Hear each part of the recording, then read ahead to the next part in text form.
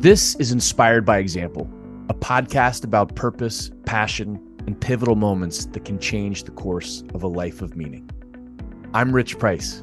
And I'm Will Price. In this series, my brother and I speak with leaders and innovators, people who, through their work and ways of working, have inspired us and countless others. We hope that after today's conversation, you'll feel inspired by example. All right, Will. The idea with this podcast is that we get to talk to remarkable people who've done remarkable things with courage, purpose, curiosity, character, and through our conversations, maybe reveal certain lessons that can be examples to follow.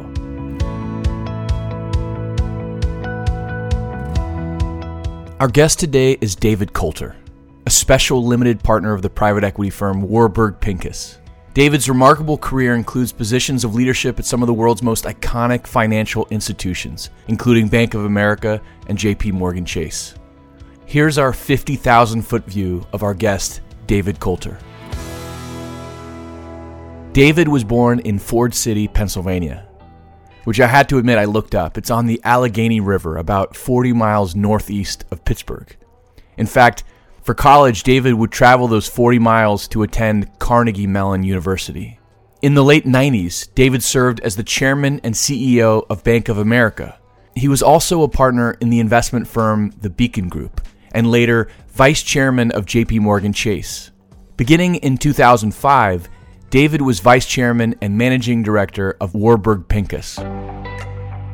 He is or has been a board of director of a remarkable mix of organizations, including Innovu, American Prairie Reserve, MasterCard International, Third Way, the Northern California Asia Society, Lincoln Center, to name just a few. And most recently, he serves as board chair of his alma mater, Carnegie Mellon. David is also an active supporter of American advanced manufacturing and owns and operates a high-end machine shop in Big Timber, Montana. David, thank you for joining us today. Thank you. It's a pleasure. So, David, as you know, we do these 5 chapters where we're going to ask you a series of questions. And the first one we talk about is leadership. Chapter 1, Leadership. Who are some of the leaders that have had a lasting impact on you? And what are some of the lessons and traits you've integrated and continue to lean on? Well, thanks, Will. As Rich indicated, I grew up in a small town in western Pennsylvania. To be truthful, I didn't have many examples of leadership as I think back on it. I had a very supportive family. The Pittsburgh culture was hard work and no bullshit. And that's kind of what I grew up with. But I have been lucky along the way, as I pursued my career, to meet a group of people who encouraged me, coached me, criticized me, and helped me move it forward. And I could probably go on a long time about several of those. But as I thought about the questions, I picked out a few, and let me just say a little bit about each one of them and a little bit about their leadership style. Probably the first one was a guy named Mac McQuown. When I met him, he was head of management science at Wells Fargo Bank, and Wells Fargo, under Mac's leadership, was inventing the first of the index funds with Fisher Black and Myron Scholes. And I had finished my bachelor's and master's at Carnegie Mellon, was looking around for a job. And compared to today's world, it was probably the most unprofessional way of thinking about a job that you could imagine. I used to play a lot of tennis, and every week I'd buy Business Week, Fortune, and Forbes. And in between tennis games, I'd sit there flipping through them. And I read about these guys at Wells Fargo that were creating the first index fund. So I wrote them a letter. And as I said, unbelievably naive letter in retrospect. It said, hey, I read about you guys in Business Week. What you're doing sounds pretty interesting. Here's a paragraph about me, and I need a job. And sent him the letter. And much to my surprise, 2 weeks later, I get a call from him. Hot, humid Pittsburgh day. And he said, would you be willing to come out and talk to us here at Wells? I can't guarantee you a job, but would you at least be willing to come? I practically, screamed, are you kidding me? So I went out and got to meet Mac, and he offered me a job in Los Angeles, which actually I didn't take, but we've stayed friends ever since then. And Mac McQuown turned out to be a a really out-of-the-box thinker, very curious. He's done a range of things beyond Wells Fargo. He's a guy that's got such enthusiasm. He makes you feel smarter when you talk to him. And it's really a terrific style, and it's one I try to have when I'm talking to people, as opposed to thinking what's wrong with what they're saying. Mac was looking for the upside and the bright side. And so, as I said, I've stayed friends with him for a long time, hasn't changed at all. But he was the first really corporate character that I ever met. And, I assumed everybody was like him, but obviously they're not. So that was the first one. The second, probably biggest leader for me, was Tom Clausen, who was the CEO of Bank of America when I first joined. Tom Clausen was a hard-ass, typical, old-fashioned CEO. He also had a global perspective. He had moved Bank of America strongly into the international sphere. I got to know him a little bit because I was in the financial analytics group, and we'd get to give a lot of presentations to the executive committee. And I would take every one of those presentations to try to draw some crazy diagram and say, here's the way I'd run B of A. We're going in exactly the wrong direction.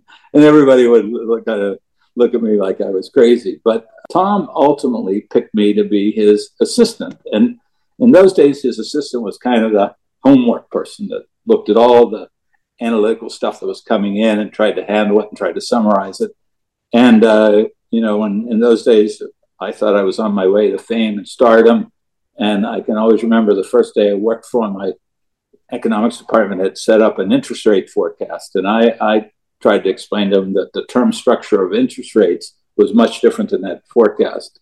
And he ended up telling me he thought this was the totally dumbest ass presentation he'd ever seen. So, you had to go back and start all over again and try to defend yourself every day. But it gave me an opportunity to see firsthand what a CEO job's all about. Granted, it was from an old school CEO, but it gave me a sense of what it takes to be CEO. And for Tom, it was 24 hours a day, 7 days a week. He actually ultimately was probably the guy that was responsible for me becoming CEO of Bank of America.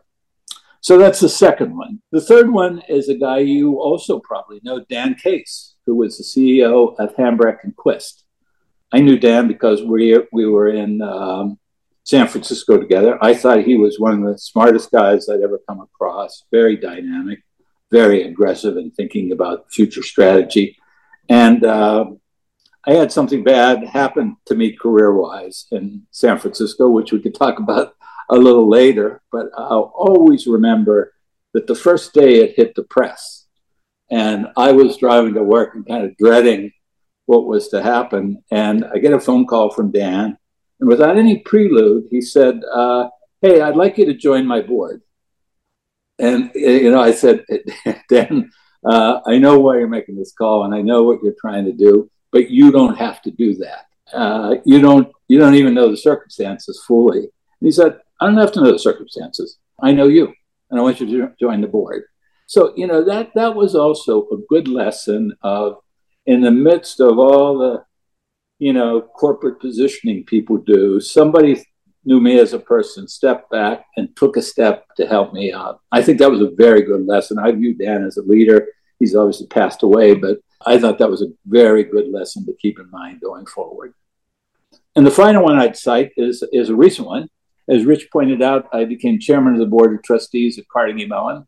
I wasn't running for that job, but I got kind of pushed into it. I kept saying there has to be somebody younger and better than me. But in retrospect, I'm glad I did it. The president of Carnegie Mellon is a person named Farnam Jahanian. Came to the U.S. from Iran as a young child, a computer scientist, started some companies, was at the University of Michigan for a long time. He is perfect built for this job, given computer science and robotics and all the important parts of the brand at Carnegie Mellon. But universities are much different than corporates in terms of how boards function and how management teams function. The president is obviously the leader, but there's some things you can and cannot do with the faculty. And it's been really good to observe Farnam and see how he handles that different set of decisions and different set of audiences he has to handle. And he did something recently that I think was a great example of leadership. the obvious issues going on in Israel and Gaza. I'm sure you both have seen in the news lots of issues about what's happening on campus and our leaders speaking out. And that's true at Carnegie Mellon. And so soon after the conflict exploded, Farnam gave a statement to the community, the broad community, that he was very much against terrorism. But he kind of urged understanding on all sides, because there were Israeli students, Palestinian students in Pittsburgh and around the world. And then Pittsburgh also had a terrible anti-Jewish event in a synagogue there. There's a fence that runs through the middle of campus, and it's controlled by the students over 100 years, and they paint messages on the fence, but once again, totally controlled by the students. There was a very disturbing message on it. Farnam met with student leadership, explained his position. They of course talked about free speech, etc. And he ultimately said to them, look, you guys are student leaders. You can't just mouth theories. You got to take a stand here. And it's really an inappropriate message, but you have to decide what to do with it. And they ended up painting the fence over and putting the word compassion on it. And so he did that in a manner, I would have for my corporate days, probably painted it myself, but he did it in a manner that demonstrated real leadership and sent a message to both the academic and the student community there. So those are just a number. As I said, I could go on about a lot of people I've come across, and I can't tell you how many have helped me along the way. Those four were fantastic, and especially the last one, Farnam, given the challenges that universities face now, trying to balance the student body, the real world politics, to allow the students to come to their own insights there and make that decision without mandating it is a great example of leadership.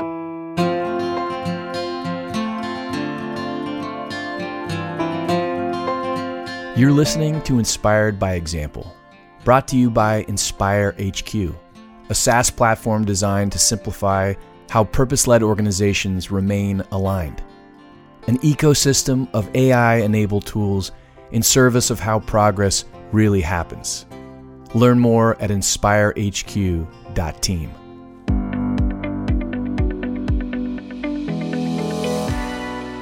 Chapter 2, Turning Point. We've already talked a little bit about the letter you sent to Wells Fargo, but are there other specific pivotal moments or turning points to your life that you look back and realize that was a trigger point that led to a different outcome, a different impact on the course of your life and how you live it? The biggest turning point for me started out fairly negatively. I was running B of A as a relatively young CEO, kind of late 40s. We had a lot of success in improving the market cap of B of A, simply because we were getting out of a bunch of things we shouldn't have been into, but at the same time trying to think about the future. And big banks sometimes go through these periods where everybody has an urge to merge, or they feel a strategic need to merge. And so and as I said, those periods ebb and flow, but there was lots of discussion going on in the mid-90s to late 90s. We certainly talked a lot about it as a management team. We talked a bit about it at the board.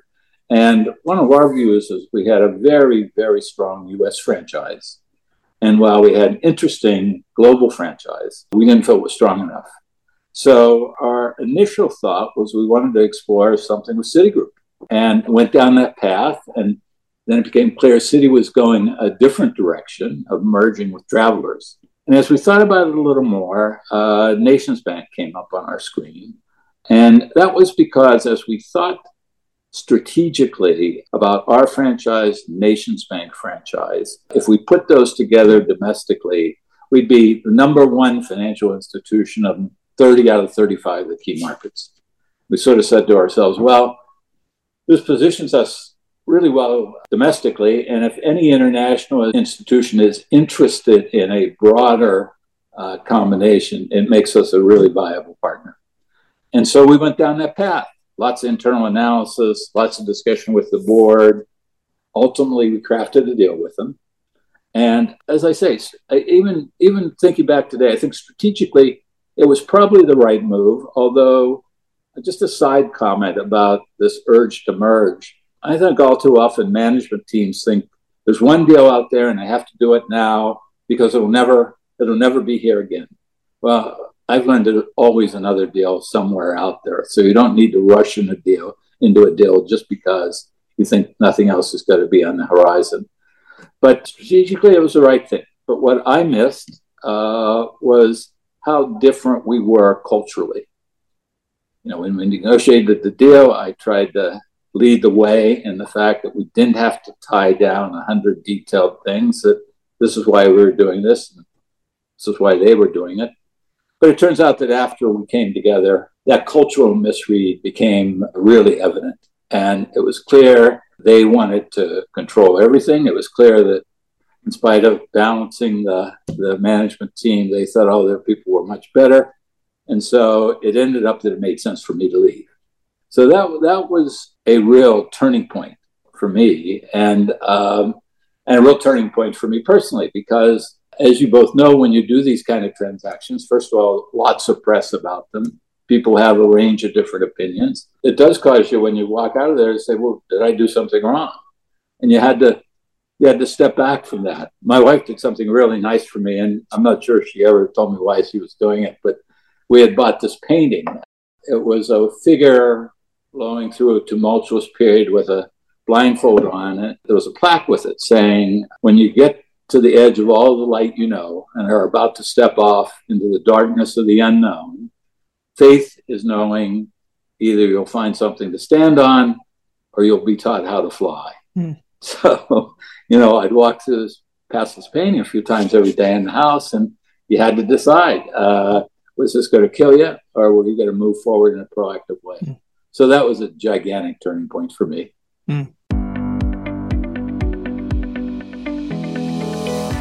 Chapter 3, Lesson Learned. How do you think you became a different person, or what did you take away from that really challenging time that's helped you become the person you are, in terms of integrating that, moving forward, but also the reflections that have come from it? The importance of culture. You're going to have a culture in a company whether you work on it or not. So why not work on it? Why not try to make it the thing that's critical to the success of the company? And what I discovered is you can't do that with one meeting or everybody gets a baseball cap or something like that. It's something you have to do 100% of the time. There has to be a drumbeat about what you're doing, why you're doing it. People might not believe it, but you accomplish the first step and you say, see, we did it, and here's what we're going to do the second step. And as I said, I think I made a cultural mistake in that one. I tried to do the right thing. I think people understood why I did it, although it didn't work out the way I wanted it to. It was, as I say, it was sort of the motto in that painting. I did find something to stand on, and I didn't have to learn to fly. But, walking away from that, I think it just says you can't judge a leader necessarily, are they always successful? I think it becomes, it's great. You'd expect a really good leader to be successful at some point in time, but you got to see how they dealt with bad things too. And, I joked when I joined JPMorgan, I said, we raised the stock price somewhere between 200, 300% during my tenure at B of A. When Bill and Walter wanted me to do it, I said, well, it could have been luck the first time around. Let's see if I can do this again.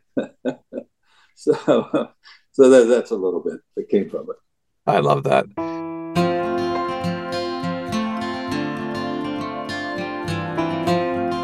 Inspired by Example is also brought to you by Next Frontier Capital, investing in the future of the Rocky Mountain region, partnering with mission-driven entrepreneurs to build Rocky Mountain technology companies of impact, utility, and value. Learn more at nextfrontiercapital.com.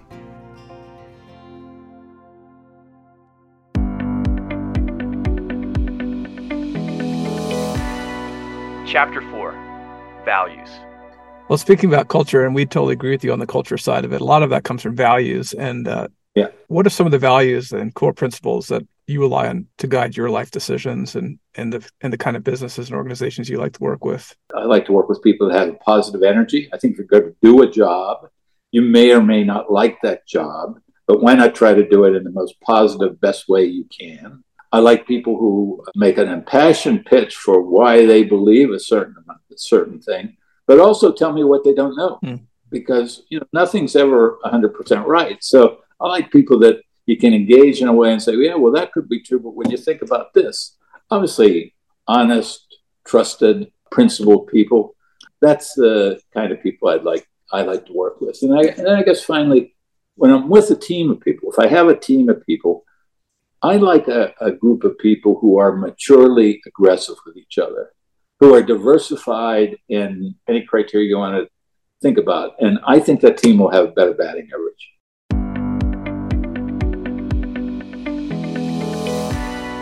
Chapter 5, Passions. You're someone who is passionate, and you've had incredible success professionally, but also you've had a lot of passions and hobbies that you pursued in your life that have shaped your personal development so outside of work. And would you share some of those with us now? Happy to. You probably can guess what some of those are. One is, people say, aren't you ever going to retire? And I say, well, I'm not going to retire. No, I'm never going to retire, but I am going to do things I want to do. And some of that is still investing and being involved with companies. Still involved with some of the Warburg companies. I still invest side by side with our team in India. I really like it. And it's a country that's got some issues with religion and politics, but it's a vast demographic wanting to be middle class. It's a wonderful place to invest if you have the right local team there. One of the real passions for me is during the pandemic, I'd always wanted to do something in Montana to add back to the community.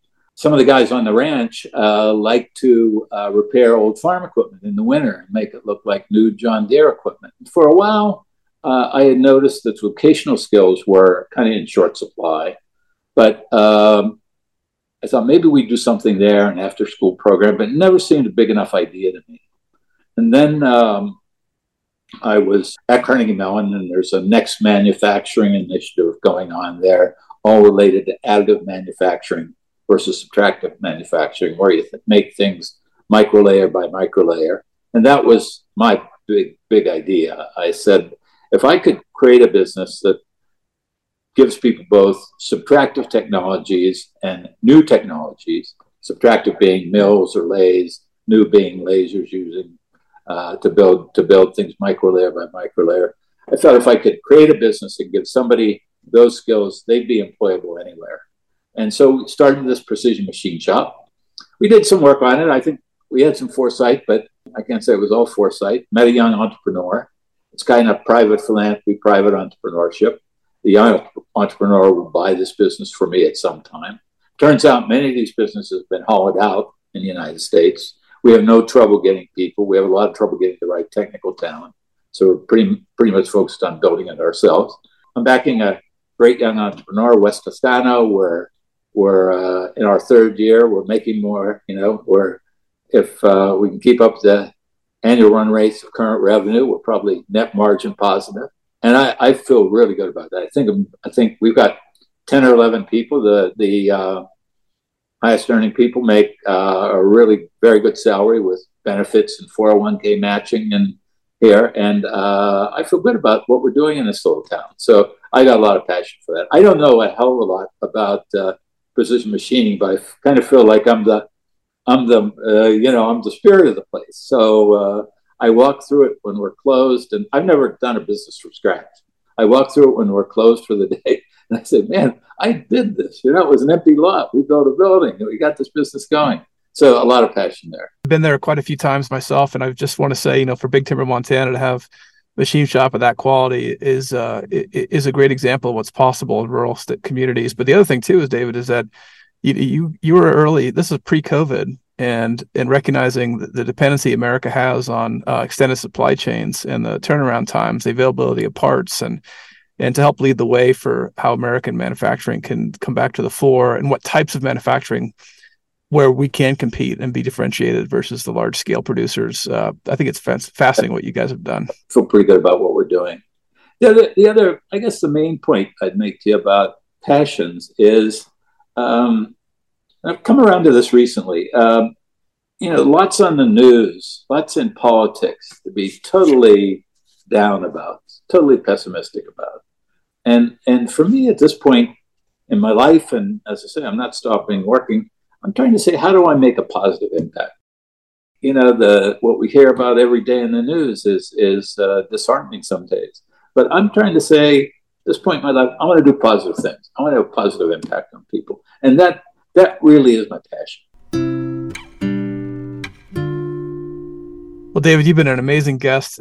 Great stories and lessons and things that we can all take away and put into our own life practice. So really appreciate you making time.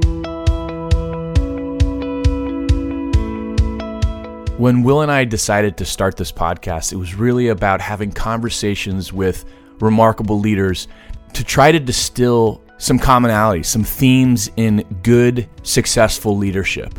Listening to you today, I was reflecting on the fact that there are themes emerging from these conversations.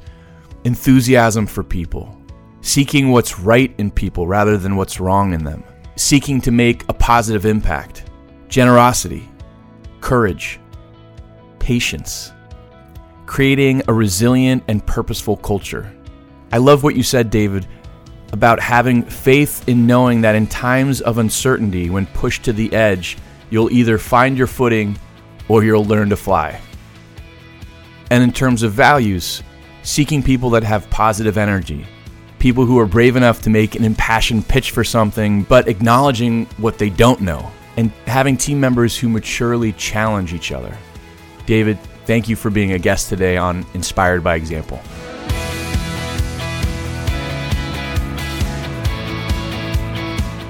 It's a real pleasure to have a serious conversation about these important topics, and I really appreciate you taking the time to do it.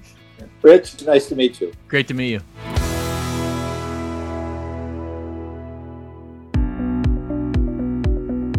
You've been listening to Inspired by Example, conversations on leadership and inspiration, brought to you by InspireHQ and Next Frontier Capital. Join us next time for another episode of Inspired by Example.